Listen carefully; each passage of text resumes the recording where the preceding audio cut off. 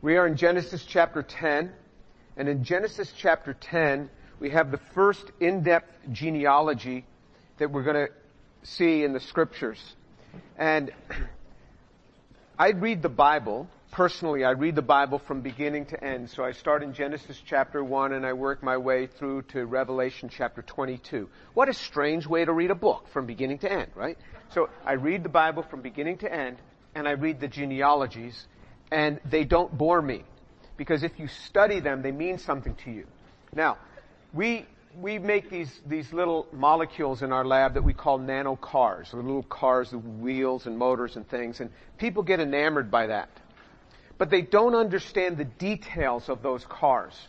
It's not until you get in the laboratory and you see all the details that have to go into each step in making that car that you have a real appreciation for the details of that car.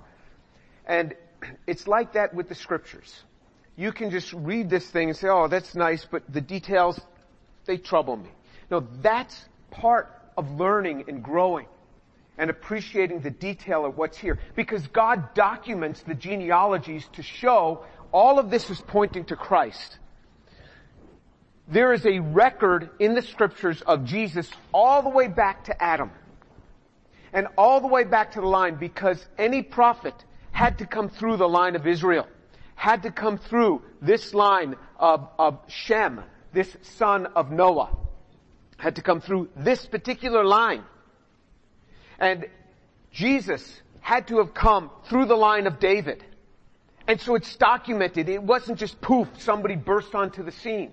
There's all this documentation behind it. And that's what the genealogies give us. It's document upon document. You can see patterns of the early portions of Genesis, Genesis chapters 1 through 9. You can see patterns of this, and also chapter 11, in other documents from the times. You can see these stories of a flood and many things. 40 different cultures have documentation concerning the flood. But this is the only book that has documentation of genealogies to anything near this extent. There's little mentions of it here and there, and we'll see some of this in other documents. But this kind of documentation in this chapter 10, is copied nearly verbatim in 2 Chronicles chapter 1, the book of 2 Chronicles. So clearly they took it as historical, not a bunch of nonsense. They were historically redocumenting the genealogy in 2 Chronicles chapter 1. And then it's repeated again and again, and we'll see the redocumentation again in the New Testament. So let's start reading in Genesis chapter 10. We're going to be reading from verse 1. Now, these are the records of the generations of Shem, Ham, and Japheth, the sons of Noah, the sons who were born to him after the flood. The sons of Japheth were Gomer, Magog, and Madal, and Javan, and Tubal, and Meshech, and Tiras. The sons of Gomer were Ashkenaz, and Riphath, and Togarmah. The sons of Javan were Elisha, and Tarshish, Kittim, and Dodanaim. Okay, so these may sound like strange names, but your names sound strange to them, okay? These are all Hebrew names. It wasn't until after Genesis chapter 11, when God scrambled the languages, that you start having names that don't make sense in Hebrew. So these names make sense in Hebrew, so you know that the early language was Hebrew. And then all of a sudden in Genesis chapter 11, the names get scrambled. But you see this documentation, and so the first thing he documents, even though Shem is the oldest, then Ham, and then Japheth, he starts with the sons of Japheth, and he starts documenting them. Because he's going to finish with Shem, because Shem is the line through which the Hebrews come, and it's Shem he finishes with, and then the whole text is going to kick in Genesis chapter 12 of the line of the Hebrews through Abraham. But as he documents some of these names, let me just point out a couple of things that if you look, for example, in verse 4, it says in verse 4, there's this last name is Dodanim. Dodanim is the last name in chapter 10, verse 4. If you were to go to if you were to go to 2 Chronicles chapter 1 and look at that name, that name actually would be slightly different. It's actually in 1 Chronicles chapter 1 verse 7, it'd be Rodanim. So when they recopy this genealogy in 1 Chronicles chapter 1, they go from Dodanim to Rodanim. That D changes to an R. Oh well, what does that mean? It's interesting because in Hebrew, the D sound and the R sound, those letters look very, very similar.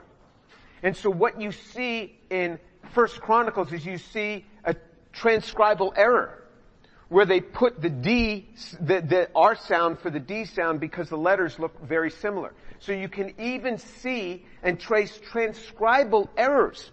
You say, well, then it's not the Word of God. No, it's really the Word of God. It brings authenticity to the document. That when somebody was transcribing it, you go ahead, sit down and write all these names. And then let me see if you make a mistake in any one of the letters of those names. I bet you do. Does that mean you didn't really transcribe it? No, it meant you really transcribed it. Because you're not a computer. You don't get it right all the time. And so you can even see that transcribal error. And then he goes in and he talks about, in verse 5, he says, from these the coastlands of the nations were separated into their lands, every one according to his language, according to their families in their nations. So he says everyone according to their languages. What does that mean, according to their languages? I thought they were all speaking Hebrew. But what he's making reference to is in Genesis chapter 11, the languages are going to be scrambled. And you're going to have everyone according to his language. And so, how does God decide what land, what territory each of these is going to be? Because 70 sons are going to be noted. So from these 3 sons, Shem, Ham, and Japheth, from these 3 sons, 70 sons are going to come that are going to be the originators of different kingdoms, of different tribal kingdoms. Now, some of those sons, like one of the sons being Nimrod, the mighty hunter, he is going to be the originator of 8 or 9 different kingdoms from that one. But of this, you have 70 different kingdoms starting, and a couple of them, Nimrod, one of them started more than one city. He started 8 plus 1 or 2, depending on how you number it, and one of the other sons started 2. But this is the originator of it. And so what makes God decide who's going to get what? Well, God reveals some of this in Deuteronomy 32 verse 8. It says, when the Most High God gave the nations their inheritance, when he separated the sons of man, he set boundaries of the peoples according to the sons of Israel. For the Lord's portion is his people. Jacob is the allotment of his inheritance. So according to the impact that this is going to have upon God's people and the influence of God's people through these lands is how God decided how he would divide up the nations. He didn't divide up the nations based on this late coming United States of America. He did this based upon the children of Israel. That is how he decided how things were going to be broken up, because he was foreseeing what was to come. So then we read down. So he first starts with Japheth. So he takes the youngest son. He starts with him first. And this thing of not starting with the oldest, but finishing with the oldest is commonly done, particularly in Genesis, because it then continues through that line. And then you have in verse 6, the sons of Ham were Cush, Mizraim, and Put, and Canaan. The sons of Cush were Seba, Havilah, Sabta, Rama, and Sabka, and the sons of Rama were Sheba and Dedan. Now Cush became the father of Nimrod. He became a mighty one on the earth. He was a mighty hunter before the Lord. Therefore it is said, like Nimrod, a mighty hunter before the Lord. The beginning of his kingdom was Babel, and Erech, and Akkad, and Kelna, and in the land of Shinar. From that land he went forth into Assyria, and built Nineveh, and Rehoboth, Ir, and Keilah.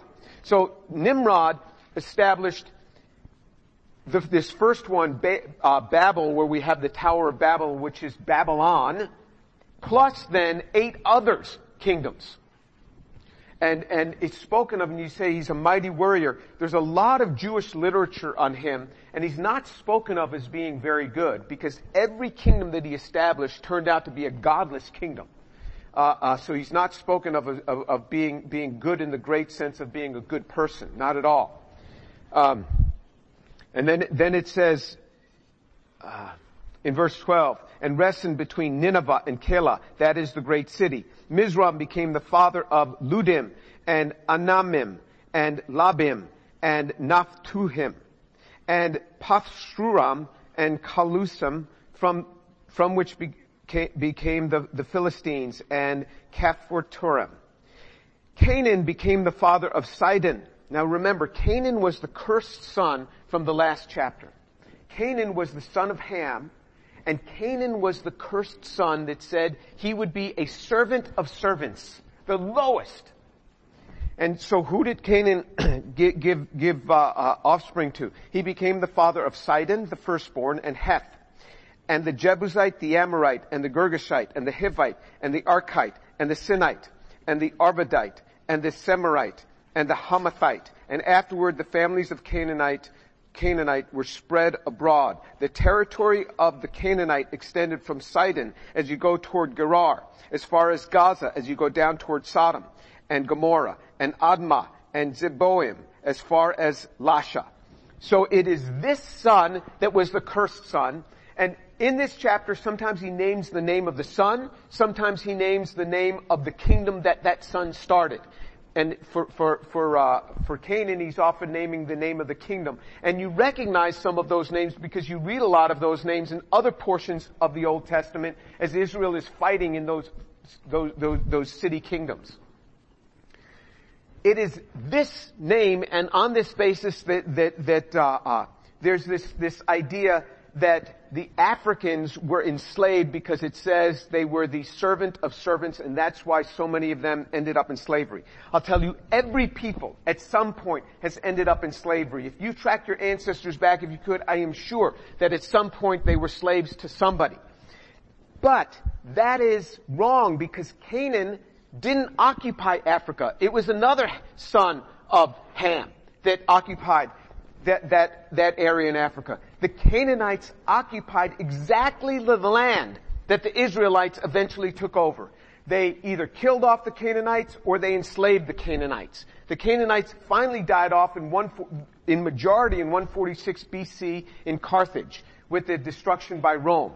They were finally killed off. And if you look at artwork from those days, if you look at Egyptian artwork, the Canaanites were not African looking.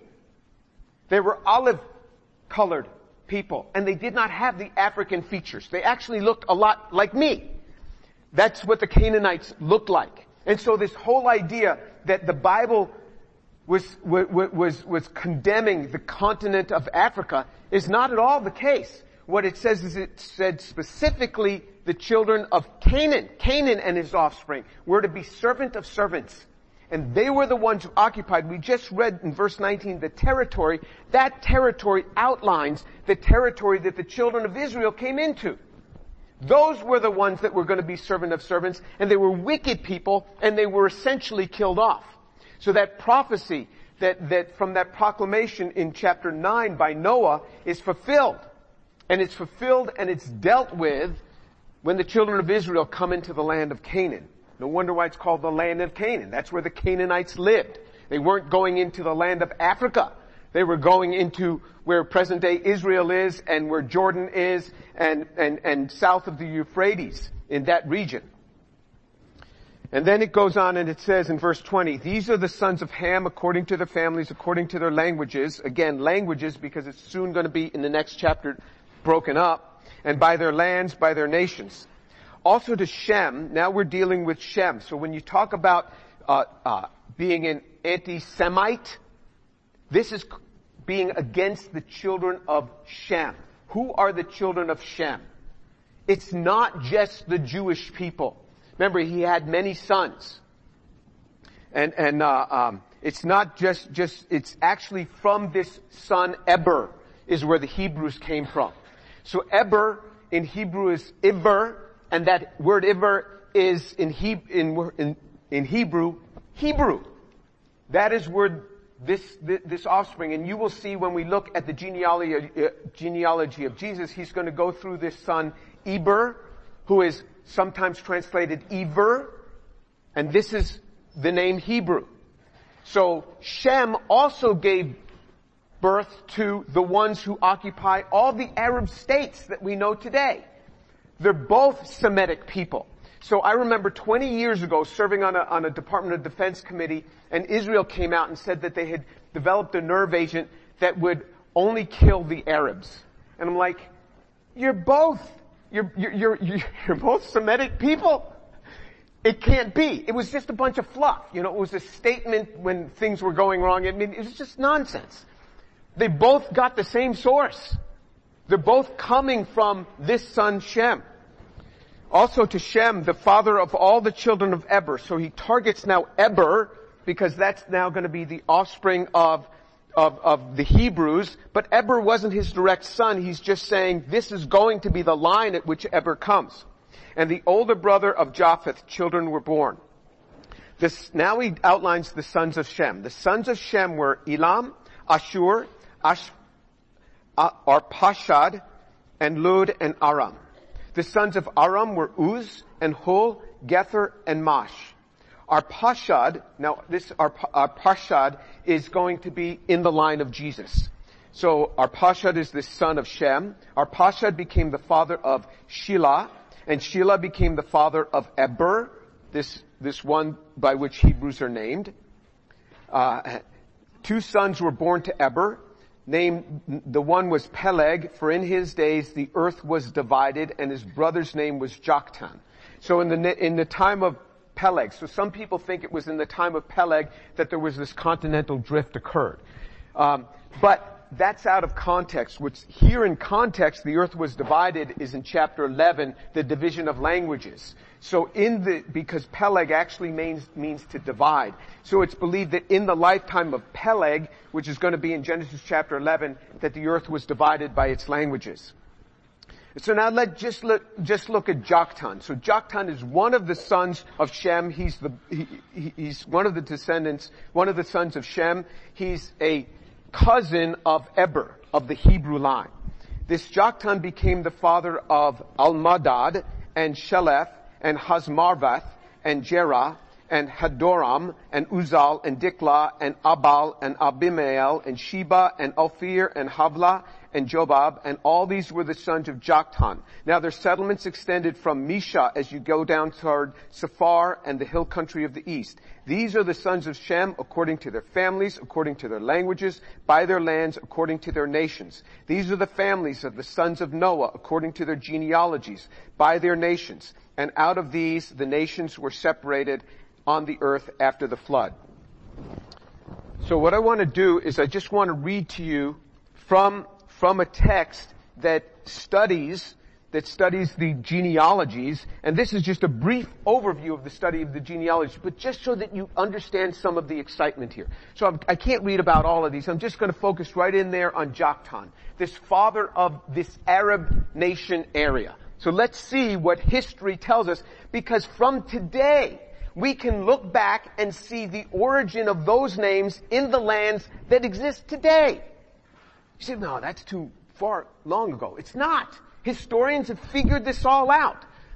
You go ahead, pick up an organic chemistry textbook. You say, this can't be. How can they know all this? Well, because a lot of people spend a lot of time on this. Historians are way ahead of you in reading this chapter. And they've studied this.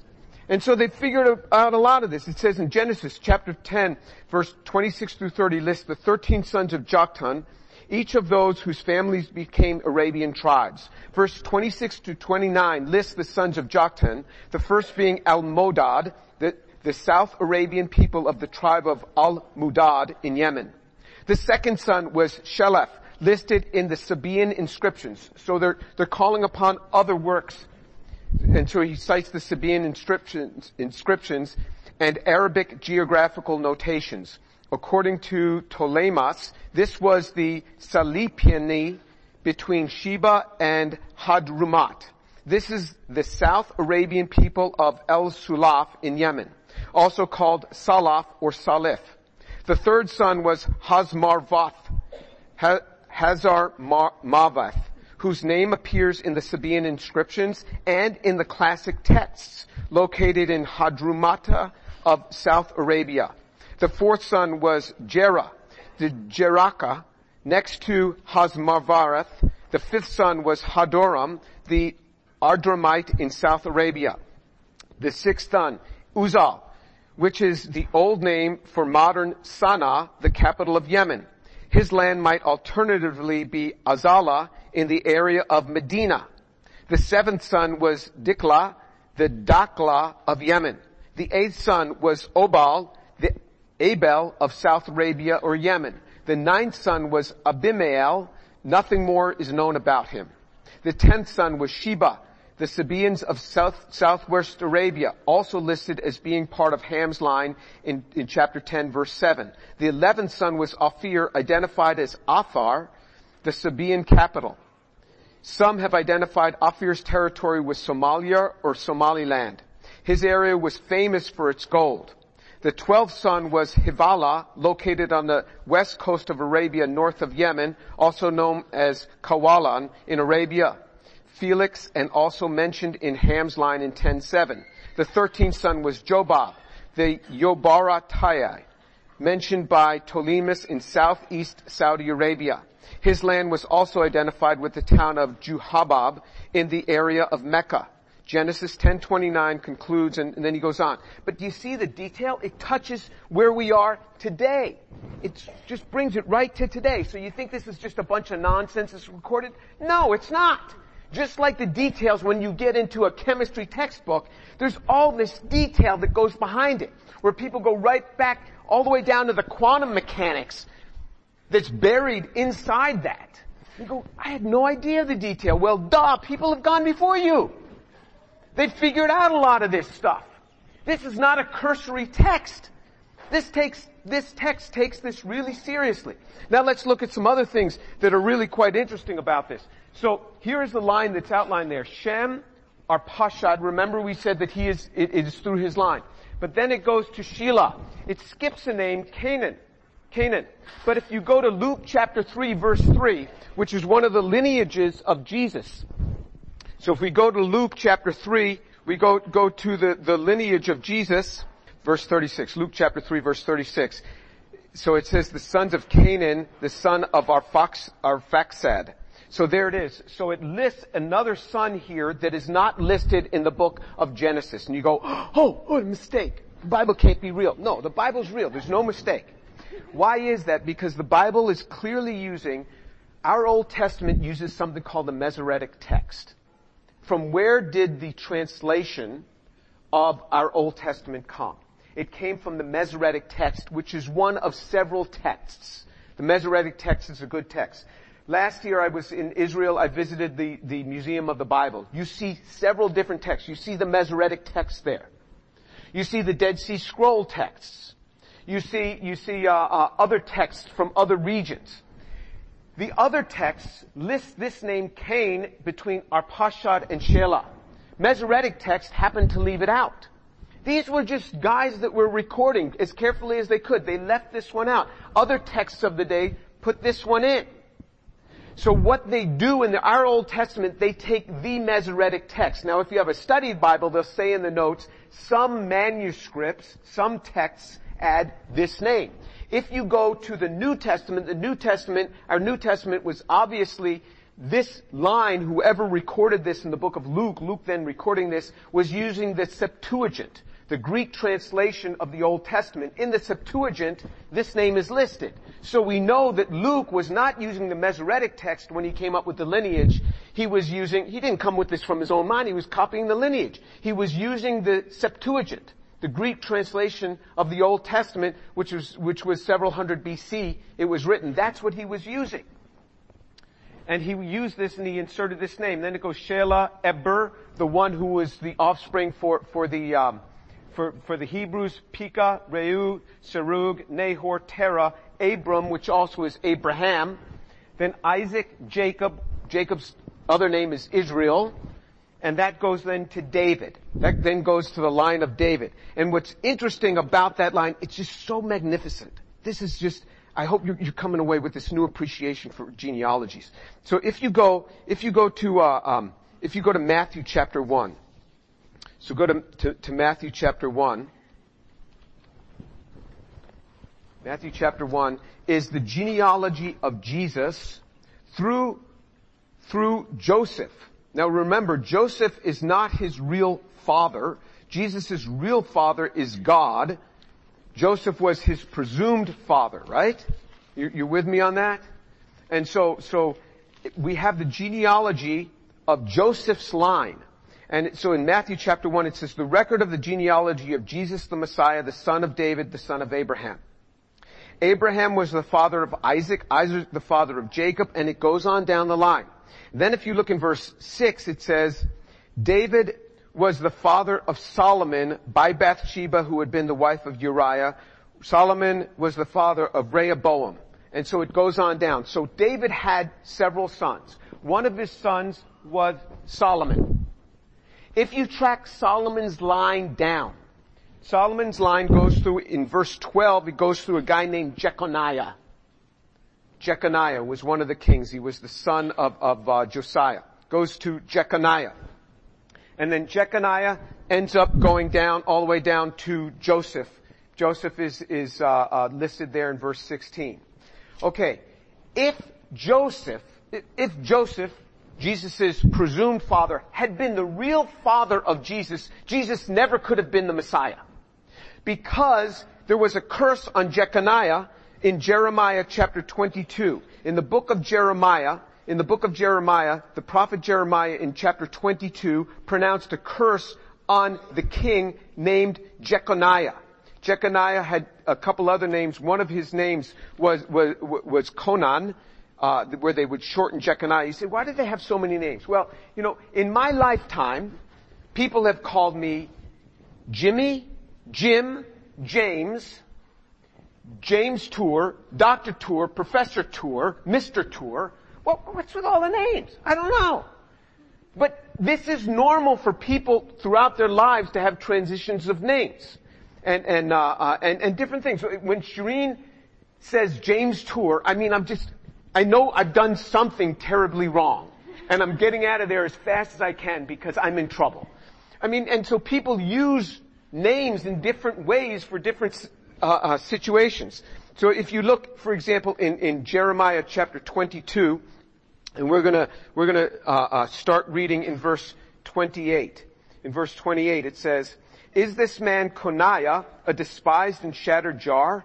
Or is he an undesirable vessel? Why have he and his descendants been hurled out and cast into the land that they had not known? O land, land, land, hear the word of the Lord. Thus says the Lord, write this man down childless, a man who will not prosper in his days, for no man of his descendants will prosper sitting on the throne of David or ruling again in Judah. There was a curse that came upon the line of Jeconiah. That's why that line of Joseph could not have been his real father and him be the Messiah. Now we turn to Luke again. Turn to Luke chapter 3. You have the line of Jesus through Mary, his real mother. Through Mary, his real mother. And you have this line. How do we know it's through Mary? Well, if you look in Luke chapter 3 verse 23, in Luke chapter 3 verse 23, it says, when he began his ministry, Jesus himself was about 30 years of age, being, as was supposed, the son of Joseph, the son of Eli, the son of Mattah, and so on. The son of the son of the son of. But if you look in the Young's literal translation, so if you've got the electronic Bible, just switch to Young's literal translation, and you see a word for word translation from the Greek. And it says in verse 23 of Luke chapter 3, and Jesus himself was beginning to be about 30 years of age, being as was supposed the son of Joseph. As was supposed son of Joseph. There is no definite article, the.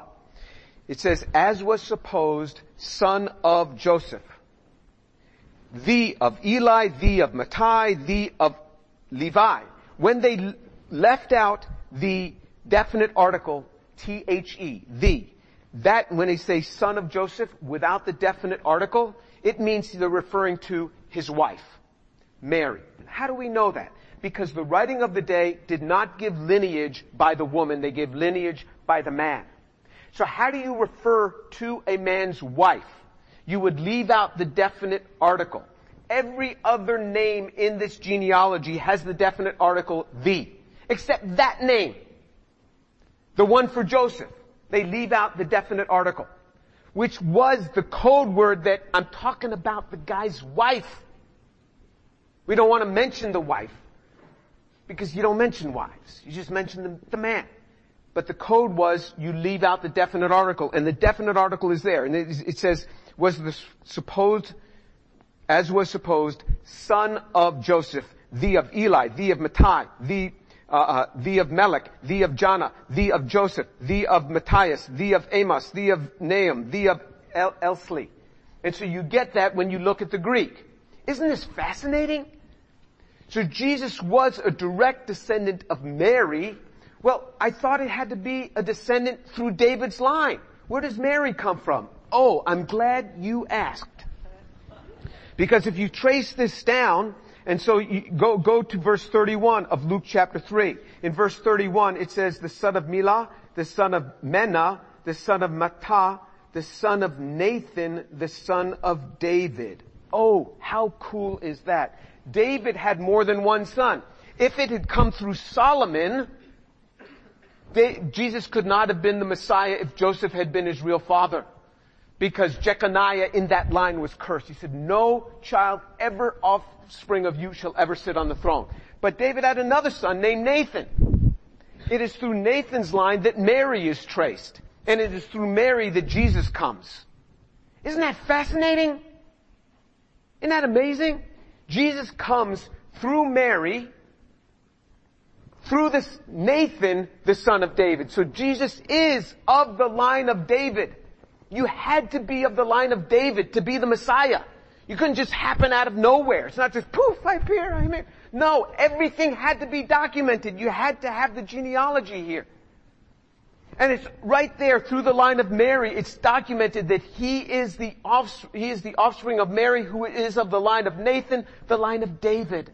And then David tracks right on back all the way through, and then you go through this and you see Peleg and you see Canaan, and then you see in verse 35, and it says the son of Heber, and if you look in the footnote, it will say that is Eber, and so that is the Hebrews of the Hebrew line. It's all tracked there. You see how specific this is. That's why the genealogies are so exciting. So go to some helps to help you to figure out some of the genealogies, because they are profound. After Jesus was killed on the cross, which was somewhere in around 35 AD. Somewhere in around 35 AD, Jesus was killed on the cross. Jesus was actually born between 5 and 7 BC. You said, I thought he was born right at the transition point. No, he was not. And we know that because we know exactly when his birth was, because it's recorded in Luke exactly who was king at that time and who was governor at that time. Just boom. And we can zero right in on it. So it was between 5 and 7 BC that Jesus was born. Jesus died around between 30 and 35 AD. Jesus was not exactly 33, was probably more like 37 when he died on the cross. But sorry to burst your bubble on that, seeing as Christmas is approaching. But, and December 25th is not his birthday as far as we can tell. That was just chosen. We have no idea when it was his birthday. Scholars would say it probably happened during the Feast of Tabernacles, which they go by the lunar calendar, and at that time of year would have been in the fall. Not in the winter. But in any case, where were we? So, after Jesus dies on the cross, 30 or so years after that, in 70 AD, as predicted by Jesus, everything was destroyed in Jerusalem. Remember they said, let his blood be on us and upon our children. They said to Pilate, okay, that's what you got. Upon you and upon your children. And everybody in Jerusalem died. Everyone who was in Jerusalem during the onslaught was killed. What about those, the many believers that had believed on Jesus? They got away. You say, how did they get away? Because the siege started in about 68 AD, and then it lifted for a short period, for a period of a few weeks.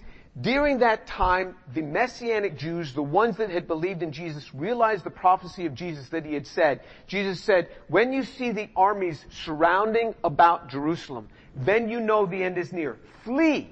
Flee, Jesus said. At that point, the Messianic Jews, there were about 100,000 of them left, and they went across the Jordan to Pila, which is in present-day Jordan. And then the siege came back. And the attack came and the city fell. When that city fell, all the records were lost. They were gone. No more records. That's why as Jews, you don't know from what tribe you are.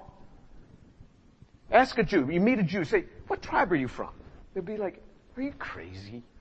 You really serious here? So, you don't know your tribe. Everybody knew their tribe prior to that point. Even in the first century, they knew their tribe. So remember when they bring Jesus, the baby, to the temple, and it says Anna of the tribe of Asher. Even though she was of the 10 tribes, they say those were lost tribes. They weren't lost. She even knew what tribe she was from. But all the records were destroyed. Why did it not matter anymore? It didn't matter because the Messiah had already come. The record was established. We had the Bible. We had the book that had already been spread throughout the world. This record of the Messiah's birth. At that point, after 70 AD, it didn't matter anymore. But it's interesting. This record is recorded. You know where it's recorded? In the DNA. You think I'm messing around. I'm not.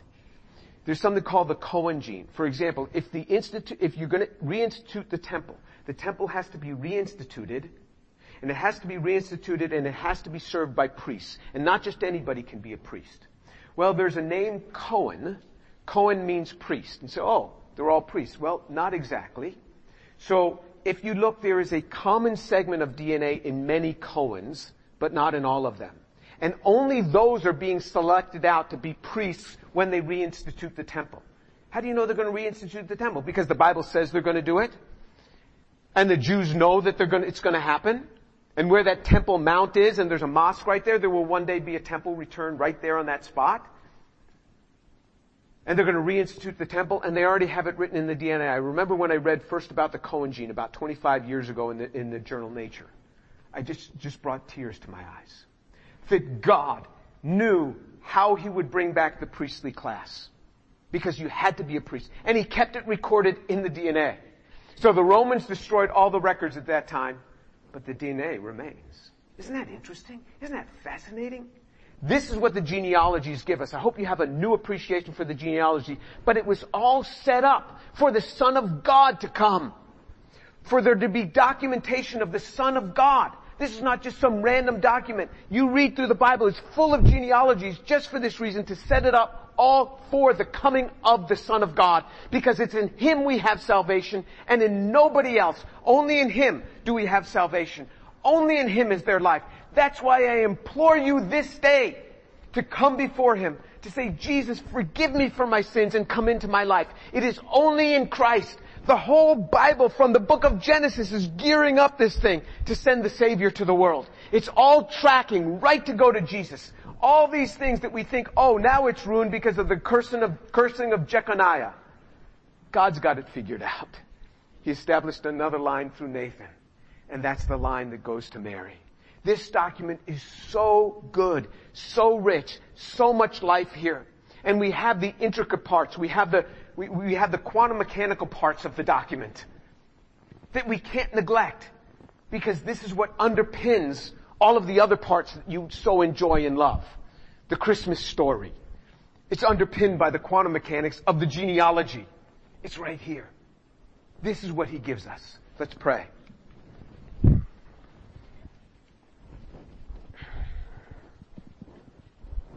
Father, thank you so much for the truth of your word. Father, I pray for these young people that they would have a new appreciation for the scriptures, for the genealogies, for the depth of your word, for the accuracy of it. Lord, thank you for your word. Thank you for this truth.